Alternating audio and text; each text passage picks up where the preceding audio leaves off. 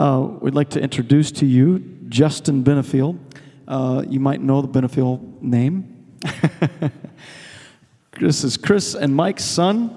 Justin, it's good to see you. It's good to see you. And I'm so glad that you're here today. Now, I want to say, we originally thought that Eddie was going to be gone. And so Eddie got a hold of Justin and said, hey, man, can you come on over? And we know that we've got a guest speaker before last week, and we got one this one. We're going to be gone. Can you come? And then he found out he wasn't going to be gone. But we are super glad you're here. So thanks, and let's just give him a nice welcome. Thank you. Thank you. Good morning, everyone. I hope you had a safe trip in. I know there's still a little bit of ice and some stuff in some areas. My wife and I, when we pulled in from Missouri, we were so excited because there was snow on the ground. Where we're at, we haven't seen snow at all. We just got ice when all this stuff came through. So we were so excited. And just to answer the question, yes, I am the favorite child in my family. Yeah, got to put that out there. No, the story goes, my mom and I were having a discussion and a talk, just us, and she said, hey, I want you to know that we have something in common. We're the middle children in our families. And so the next opportunity that I had, I told both my siblings, hey, Mom likes me better, okay? We're the middle children, and I'm the favorite. I'm also the favorite because I brought a grandchild into the picture. So she's the crazy woman. If you don't know, she's the crazy woman running around showing off my absolutely adorable son, who takes all of his looks from his mother. I am so blessed. I have a beautiful wife that God has blessed me with. She's beautiful and smart, and I thank the Lord for her. But, I grew up in Sullivan, and my heart is always going to be here. If you ask my wife, when I pulled off the exit there off of 41, all the memories just started rushing back of different things. And I remember coming to this church, and I remember, Bert, I don't know if you remember, us tag teaming teaching that junior high class. I remember that. That was great times. That was when I really started to get my first opportunity to be teaching the Word. I'd done worship, but teaching the Word. And I remember, and Eddie, you may remember this, I don't know, but you always used to harass me, just like you harass my brother now, which he needs, by the way. But you always would harass me at the end of a service. You'd come up and elbow me and go, hey, when are you going to preach? And I'd say, no, there's no chance, man. I don't feel that calling. I just feel worship. But you kept elbowing me, and I'll never forget the day that the Lord said, Justin, I want you to share the Word. I thought of Eddie, and I thought, man, he was praying for me. Why? But he's got some power in that prayer, and we have felt your prayers throughout our whole marriage. When we went to Saipan and got to experience island life and ministry over there, we felt your prayers. We feel like you guys have been on this journey with us. And then we were in Tennessee, and your daughter was making fun of me because I have a little bit of a southern accent because I spent some time in Tennessee, July and all those things. I kind of, you like that? No. I'm not that far southern, but, and then now getting to just experience life and do ministry and be a part of an incredible church in Missouri that they allow me to come and share the Word with other churches. It's been a blessing. And so this morning I want to share with you, we're going to start in Hebrews. And if you've got your Bible or if you've got your phone, I encourage you. I'm a student pastor, so I know that, you open your phone up, you can text and play on Facebook. But flip it over to airplane mode and just shut off all those distractions and jump into Hebrews chapter 11. And we're going to be talking about a specific woman in Scripture that blows me away. When my pastor, he came to me and wanted me to share this message with our church. And when he told me who it was, I said, Pastor, there's absolutely no way. I've only preached twice at our church, and why would I want to do this? And why would I want to preach this? And he said, no, I believe that God has this message inside of you. So this morning we're going to be talking about Rahab. Eddie, you didn't know that one, did you? Surprise you. But we're in Hebrews chapter 11, verse 31. And where we're at in this passage of Scripture is the author is spelling out this hall of fame, as you would say, of biblical people, just people from the Old Testament who showed incredible faith, like Moses and all those people. And here in verse 31, it says, it was by faith that Rahab the prostitute was not destroyed with the people in her city who refused to obey God, for she had given a friendly welcome to the spies. See, she was recognized by the author as someone who had incredible faith, but if you notice, there's a label next to her. There's a label, and we're gonna find out exactly what that label means in her story and why the author would carry that label along with her. Why he would keep that paired with her. And so to really dive into this, we got to jump to Joshua. And I love the book of Joshua. I love the story of Joshua. You know, I'm a man, and I love stories of battles and fighting. Do I have any men out there that like that stuff? Come on, can I get a grunt? There we go, that Tim Taylor grunt from the Home Improvement. But I love stories of that. And I love the story of Joshua and how he was so faithful to God. How he wanted to do everything for God. And so here we have Joshua and the Israelites. And this is after Moses had passed on and they'd entered into the promised land. And they've come to this point and they're going after what God has for them. They're going through and they're conquering the people. They're ridding the wickedness from their land. Because they know that God wants them to preserve their people, to preserve their faith in Him. And so as they're moving through, they come to the city of Jericho. And Jericho is a big, bad place. Okay, y'all know the story of Joshua, if you remember the walls of Jericho, and they marched around them and all that. At least I do, because I watched the VeggieTales of it. Do I have anybody who watched the VeggieTales, Josh and the Big Wall, or whatever it is? You know, some of that stuff is a little made up, but that one was at least funny. But so here we have Joshua, and he comes to this point in this passage of Scripture. I'm going to move this. I'm going to trip. But we come to this passage of Scripture, and Joshua's trying to figure out. He's like, we've been through so many battles now. I want to make sure, I want to do my homework on the city of Jericho. I want to make sure that we're not going to walk into a trap. We're not going to walk into a situation, and I don't want us to fail. Okay, so God tells him, I want you to send out some spies. And so in Joshua chapter 2, this is right where we're going to pick up. Joshua chapter 2, it says, then Joshua secretly sent out 2 spies from the Israelite camp of Acacia Grove. He instructed them, scout out the land on the other side of the Jordan River, especially around Jericho. So the 2 men went out and came to the house of a prostitute named Rahab and stayed there the night. But someone told the king of Jericho, some Israelites have come here tonight to spy out the land. So the king of Jericho sent orders to Rahab, bring out the men who have come into your house, for they have come here to spy out the whole land. All right, we're going to pause just right there. So here we have Joshua. He did all this. He's trying to do all of his homework to make sure that he knows what he's getting himself into. That God is wanting him to take the land, and God wants him to be wise about this. And so Joshua sends out some spies. He sends out 2 spies. And he says, go scout out all the land, especially Jericho. See what we're getting ourselves into.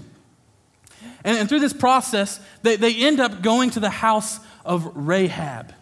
All right, now, because we have some children in the room, I'm not going to go into great detail, but Rahab was not a very good woman. She was not living the right lifestyle. One would say Rahab got around. Okay, you guys can laugh at that. I tell you what, the more you laugh, the more I'll feel more confident, and then we'll have a better morning, okay? The more amens you say, the better it'll be. But Rahab was somebody who was not living the correct lifestyle.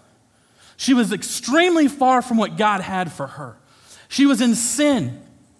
She was living a terrible lifestyle. In fact, she was causing other people to sin. She was bringing in men and different things. And so it's interesting that God would bring somebody who's so far from His will into His plan. How God would take somebody who doesn't want anything to do with Him, somebody who isn't even of His own, of the people of Israel, and would use them in His plan. And so they would stay at Rahab's house. Now, the king found out of Jericho, and the king came to his soldiers and said, go get him.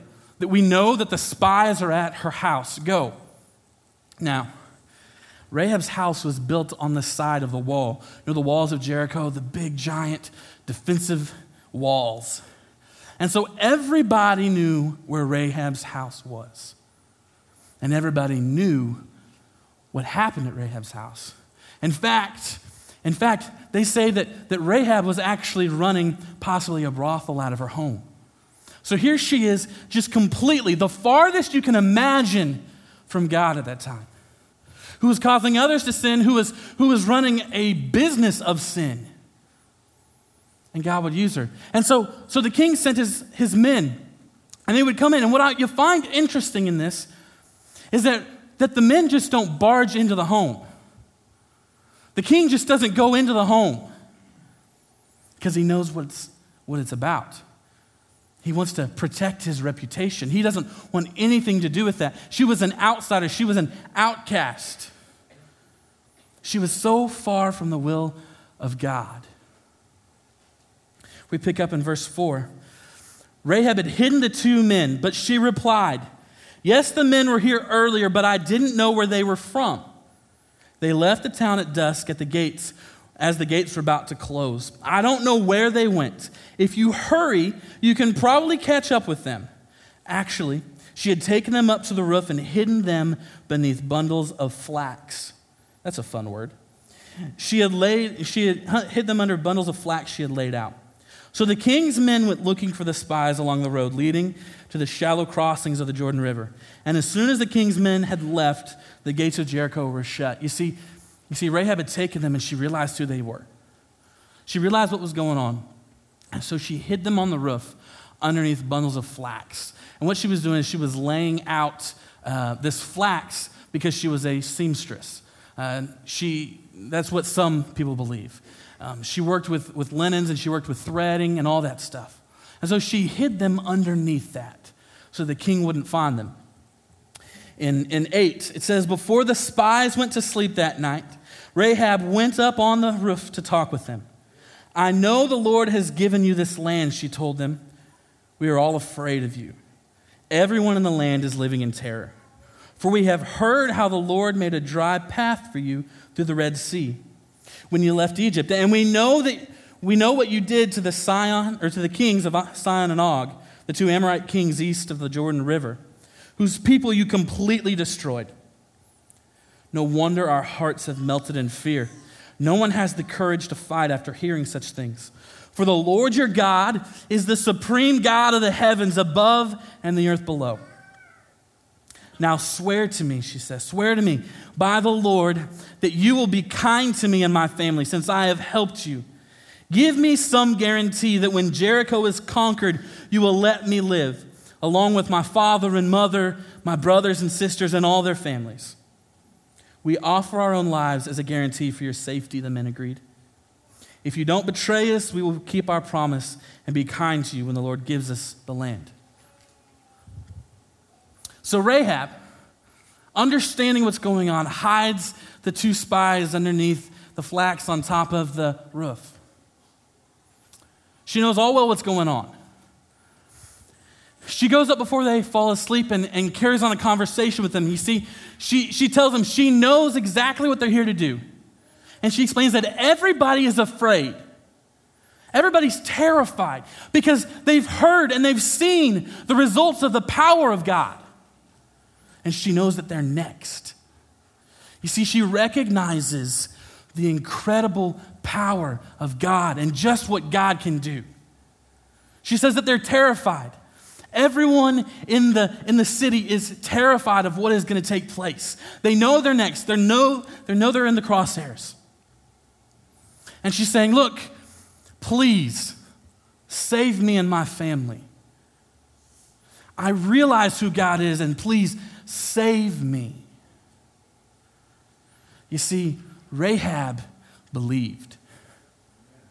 She believed in who God was. She believed in the power of God. She believed in what the people of Israel were doing. And she believed that God could not only destroy her, but God could save her. She realized that God wasn't just a destroyer, but a God of love. And she believed in God. You see, Rahab also acted. She acted on those beliefs. See, she believed that God could do these things, and she knew that if she didn't take action and she didn't try to turn to obedience to God and she didn't get involved and try to help the situation, that she'd be a part of that destruction. And so her belief in God was so powerful that she acted on it. You see, in our lives, we like to say, yes, I believe in God. But we never put that into action. Faith without works is dead.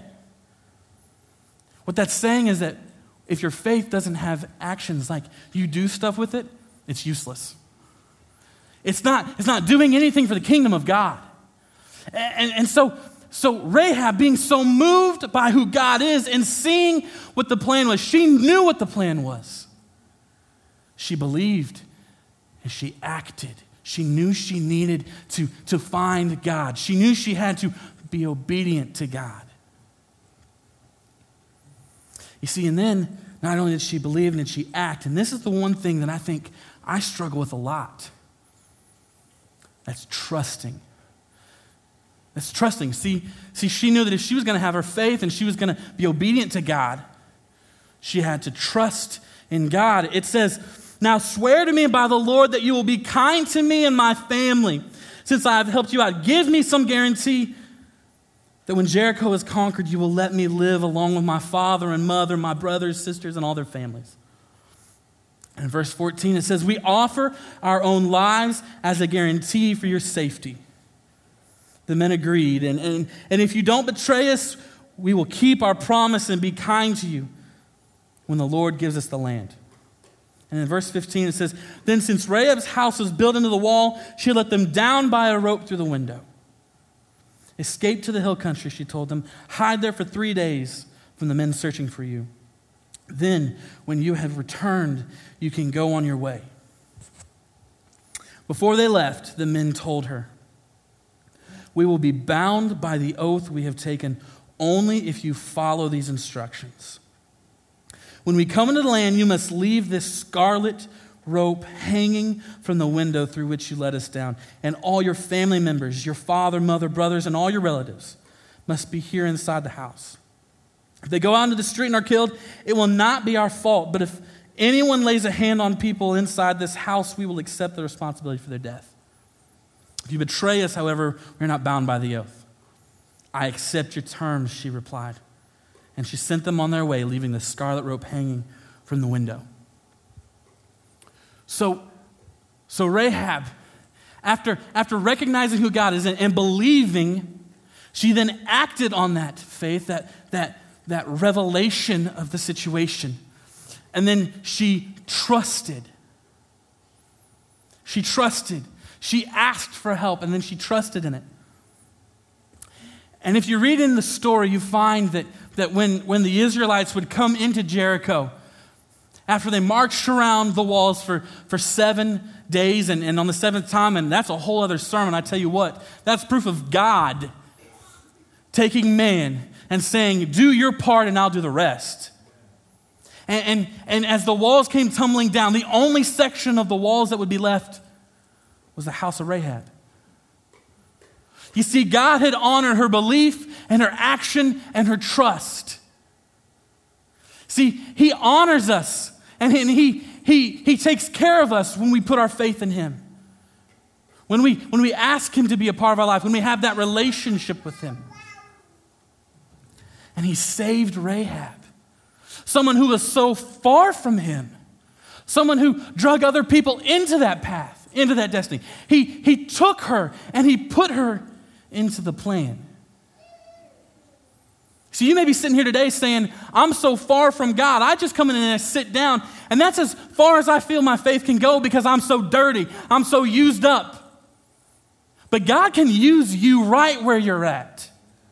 Scripture tells us that God will meet you where you are. But it doesn't say God will let you stay where you are. You see, He'll come to you, but then you've got to go with Him. You have to have that faith with actions.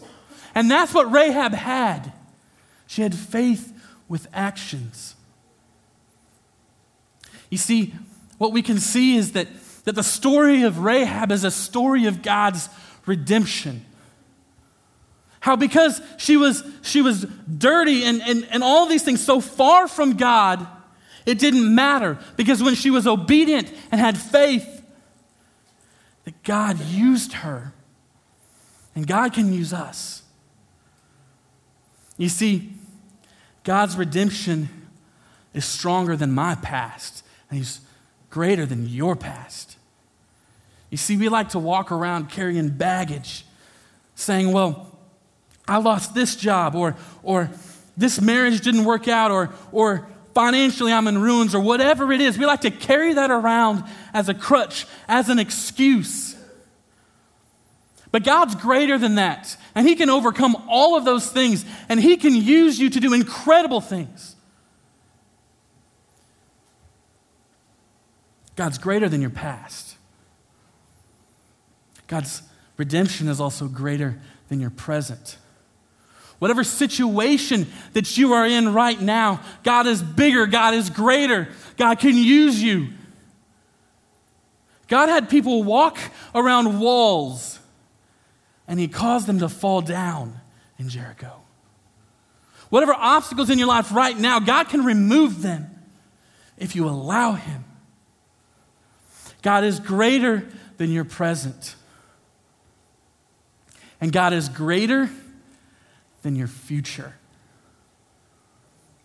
You see, we all understand that the mistakes that we make usually results in consequences and situations. I have a man that I work with. His name's Jason, and I love Jason. Jason's got tattoos up and down his arms. He's got nose rings and all sorts of earrings and piercings. And I love working with Jason. He's only been a Christian for about 2 years now. And right now, he's in the middle of his parole from some of the mistakes that he's made. But you see, Jason understands that even though he can't leave the state, and even though he has to meet once a week, and even though he has all these obstacles of why he can't do ministry, he's sitting at a table every week with 9th and 10th grade boys, just being an example of following and serving God. You see, we like to look at our future and say, well, it's going this way, or this person has said my future is going this way. But God can redefine that. And when God comes into our life, He takes our future and He says, no, you're not going to go down that path. I don't have that for you. I have this for you. I have this plan for you. And the beauty of this plan, and I love this, is God didn't just look around and say, well, I got leftovers. And I'm going to take these leftovers and I'm going to make this plan. I'm going to try to fit this person into this plan and maybe it'll work out. No, God created you for the plan, for your future, for your potential. He didn't look up there and say, well, I guess that one, B3, I guess that might fit. No, God created you and designed you for exactly the plan and future that you have. You're not leftovers. You're not a mistake. And I'm here to tell you this morning, whether you've been a Christian your whole life or you're brand new or maybe not, whatever you're holding on, you can let go because God's redemption is greater. He's greater than all of it. Now, this is my favorite part of the story of Rahab. Y'all remember that scarlet red rope that hung out the window?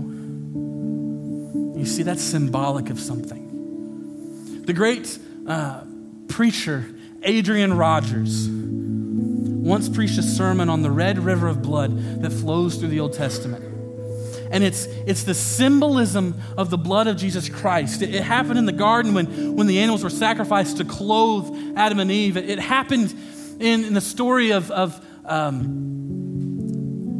I can't remember now, but all over the place. There's so many stories of the blood of Jesus Christ covering. And we can see that in our own lives. We can see that in the New Testament. But when we look for the symbolism, we see it all over the Old Testament. And that scarlet red rope that hung from the window of Rahab's house symbolized that she was covered by the blood of Jesus Christ. See, even before Jesus came, it was the blood of Jesus Christ. It was the blood of the Lamb.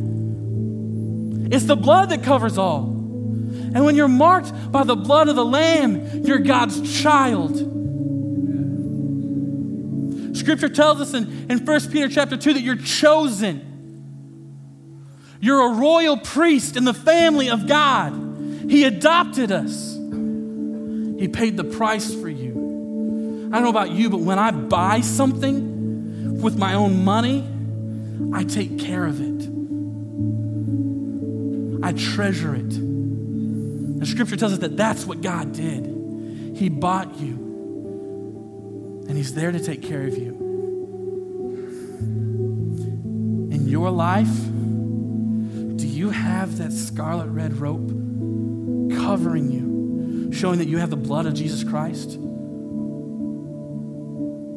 This morning we're gonna have another worship song, and it talks about, oh, come to the altar. And it was crazy because this morning I was flipping through my Facebook feed because I'm a millennial and that's what I do. Okay, I spend too much time on social media. But I was flipping through and it stopped on the man who wrote that song. And as I watched it, he said we almost threw that song out. We almost got rid of it. It wasn't coming together. But he said, when we realized just how powerful it could be, we held on to it. We saw the potential in it. And God sees the potential in you, whatever stage of life you are. And I know this altar that's down here sure looks pretty, but I bet Eddie would love to see knee marks all over this. People getting down and praying and seeking God. You see, maybe there's something in your life this morning that you need to let go of. You need to realize that you've been redeemed and you've been set free.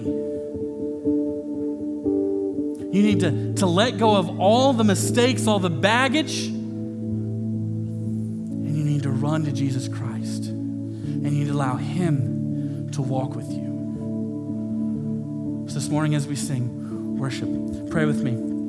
Father God, we just thank you so much, Lord. We thank you for your blood. We thank you for stories of Rahab.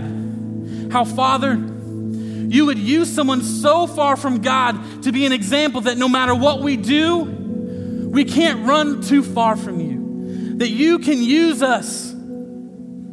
Father, that, Lord, we're not hopeless. We're not too dirty. We're not a mistake. That, Father, we're your child. And you want us to come home.